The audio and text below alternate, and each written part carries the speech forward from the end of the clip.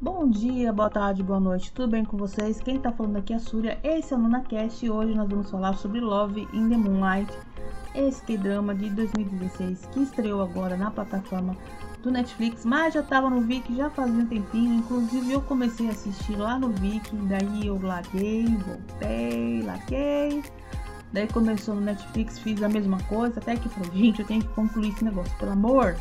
Eu fui lá e consegui terminar. E não foi muito fácil, não. No começo eu não tava gostando muito, estava naquele não achei muito legalzinho o comecinho. Mas depois de um certo ponto eu me simpatizei com os personagens e eu consegui terminar. Também, por curiosidade, antes de eu falar sobre o que eu achei no geral, Love in the Moonlight também se trata da história dessa menina que acabou morando lá como eunuco, lá dentro do palácio, viveu junto com o príncipe, com o menino. E é uma história, no começo o plot principal é muito parecido com o Rei de Porcelana, que aliás hoje nós estamos gravando. Parabéns Rei de Porcelana, que ganhou o Emmy, primeira produção da Coreia do Sul que ganha esse prêmio como telenovela. Meus parabéns, merecidíssimo, de top. Mas voltando, Love in the Moonlight tem um plot muito parecido com o Rei de Porcelana, né, da menina se vestir como homem e viver lá dentro do castelo. Porém, contudo, todavia, Rei de Porcelana é de 2021 e Love in the Moonlight de 2016. Então, quem veio primeiro foi esse K-drama aí, estrelado por Park Bo-gum. E outra curiosidade também é que Love in the Moonlight ele concorreu diretamente com Moon Lovers, o grande Moon Lovers. E Moon Lovers é o grande querido aqui da Dramaland aqui no Brasil.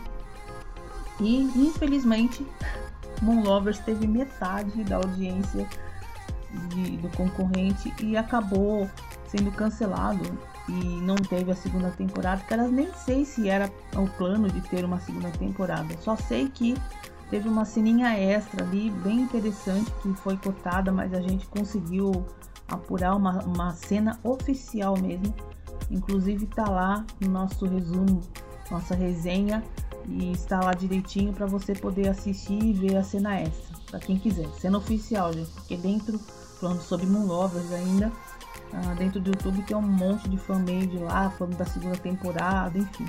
Entre um e outro, com o tempo disse que Moon Lovers é bem melhor do que Moonlight, mas eu acho que são dois dramas com propostas bem diferentes, então não dá nem para você comparar.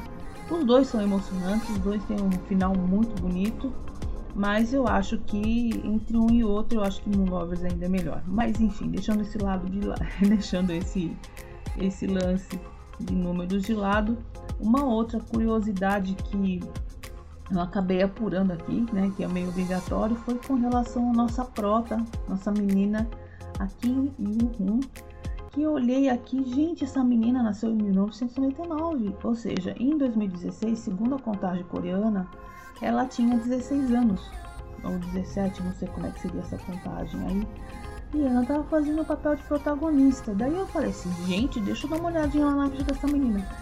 Ela começou a trabalhar em 2004, eu fiquei de queixo caído.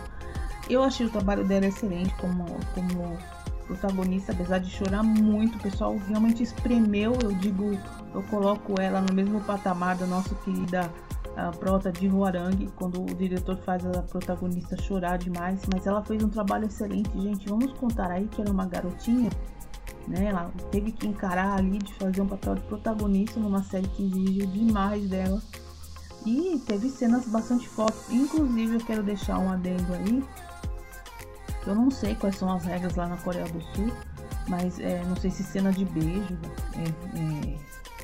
não é proibido ou alguma coisa assim. Mas o beijo dela foi mais do que técnico, não teve nenhum beijo, digamos, beijo mesmo. E achei bem fofo. Teve alguns momentos ali que eu achei até muito interessante, que ela fazia biquinho e fechava os olhos quando ela queria pedir beijo pro nosso querido Park Bo-gum. Achei muito fofo. Mas enfim, é uma menina.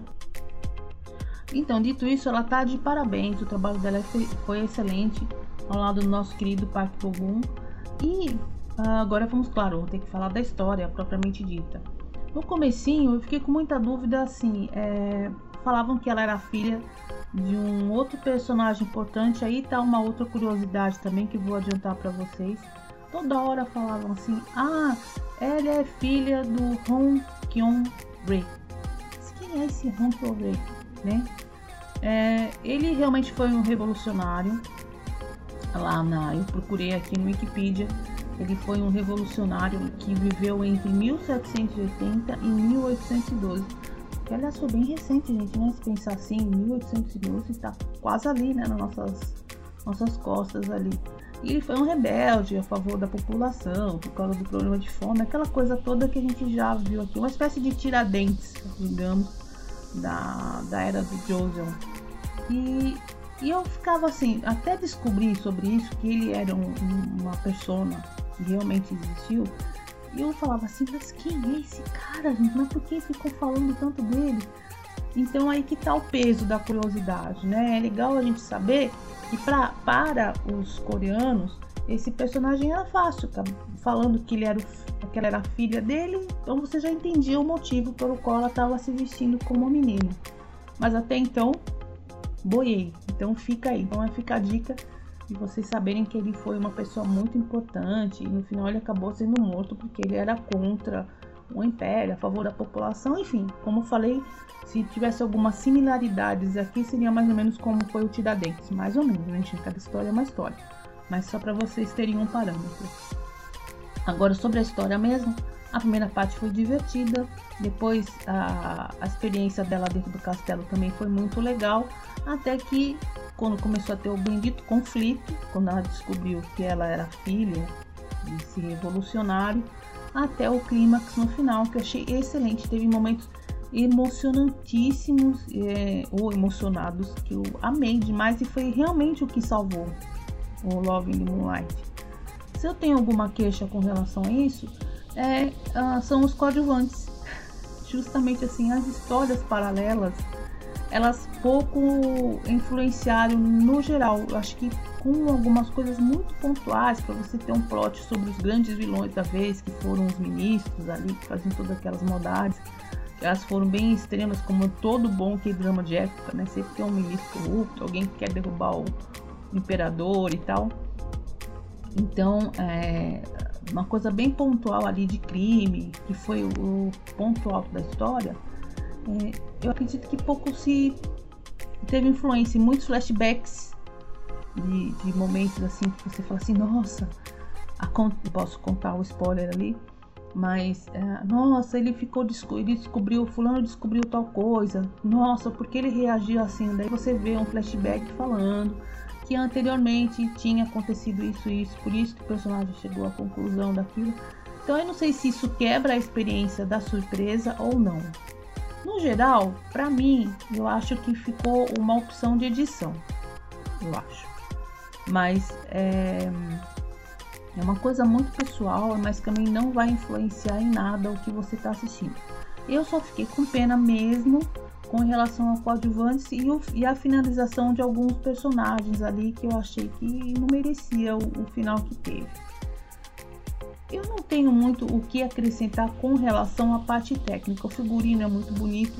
Elas é filmado no mesmo lugar onde a maioria dos dramas de época são feitos. Acho que porque aquela locação é real, existe mesmo. Então é a mesma pontezinha, o mesmo castelo, a mesma casinha, a mesma roupa.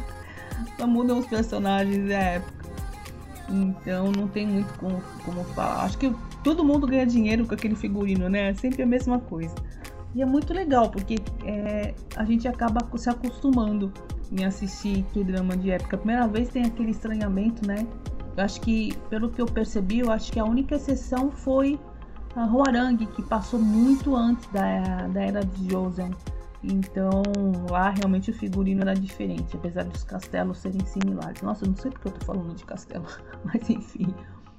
Bom, nota de Love in the Moonlight, eu coloco um 7,5 por causa do final, que teve umas reviravoltas ali. O Park fez um trabalho excelente, os dois estavam excelentes. O único ponto negativo assim com relação à interpretação, eu coloco no imperador, né, no pai do nosso querido Park Bo-gum lá, que é o Yeon, que era muito caricato. Ele tava sempre abrindo os olhos, sempre em pânico, parecia uma criança de 10 anos. Não sabia para onde ia, nem para onde vinha. Eu tenho observação. Gente, tem spoiler. Então, gente, spoiler aqui levezinho, tá? A nossa querida Prota, ela teve que se vestir ou viver como menino durante 10 anos, porque a mãe fugiu, né? Que queria salvar a filha, porque era a filha do grande revolucionário. Então, ela tinha que se vestir de menino para ninguém perceber, né? Até aí, ok. Depois, gente, tem uns personagens, isso daí eu tenho que falar porque é spoiler, né? Sinto muito. Os personagens, a mãe dela acaba voltando 10 anos depois do nada, que isso daí foi uma das coisas, não, acho que eu vou baixar um pouquinho a minha nota, vai pra 7. A mãe dela surge do nada. Como assim a mãe deixa a filha sozinha com uma pessoa estranha durante 10 anos? Não coloca ninguém para tomar conta da menina com muita atenção. E depois, tudo bem. Eu fiquei assim, falei assim, não, criatura, você não podia ter feito isso, você era a mãe dela. Por mais que ela fosse filha de um revolucionário, ela não tinha nada a ver com a história. E deu pra perceber que tudo isso foi colocado justamente pro plot final, pra poder, spoiler, gente, pra poder incriminar a menina. Ou seja, na realidade, você é filha de um criminoso. Você não é criminosa, você não tem culpa nenhuma. Se ela estava fugindo, se ela queria colocar algum tipo de proteção para a filha, ela podia ter deixado com alguém de confiança, como era o avô, que também apareceu no kdrama, e o avô não teve problema nenhum, vivia a vida normal, inclusive tinha até amizade com o nosso prota. Então foi aí que eu não entendi mesmo, que eu falei assim, tá bom, né? Mas como eu falei, se você não se importa com esse tipo de coisa, pode seguir em diante que tudo bem. Enfim, né? O mesmo vale para alguns outros personagens que acabaram surgindo de maneira muito conveniente na história, só para poder a coisa andar. Outro momento também que eu acho que foi bem complicadinho de se resolver foi com relação aos próprios vilões mesmo. Eles faziam muitas maldades, eu tenho que resolver isso, tenho que resolver aquilo. Depois tudo foi resolvido como diz a minha querida amiga Paola, com o poder do protagonismo. Não, como eu disse, nada disso vai prejudicar a experiência, ok? Mas é só um toque que eu preciso dar para vocês saberem que tinha um problema aí no meio do caminho. Bem, como dizem, resumo da ópera. É uma história legal, o final é muito emocionante, realmente de verdade, teve momentos excelentes, apesar da escolha de algumas decisões que eu não achei lá muito originais ou meio tirado da cartola, mas eu gostei. Eu acho que se é para você se divertir, passar alguns momentos bem emocionantes com Park Bo-gum, eu amo quando o protagonista se mete em trem que você fica emocionado, com vontade de chorar, adoro. Mas aqui eu não choro, como eu já disse em vários kdramas, mas eu sei que tem muita gente que adora esses tragédias, esses momentos assim. Então, contando com isso, eu acho que vale a pena, né? E quem está falando aqui é Surya. Você está ouvindo aqui o Noonacast. Nós acabamos de falar sobre Love in the Moonlight. E até a próxima. Fiquem bem. Tchau, tchau.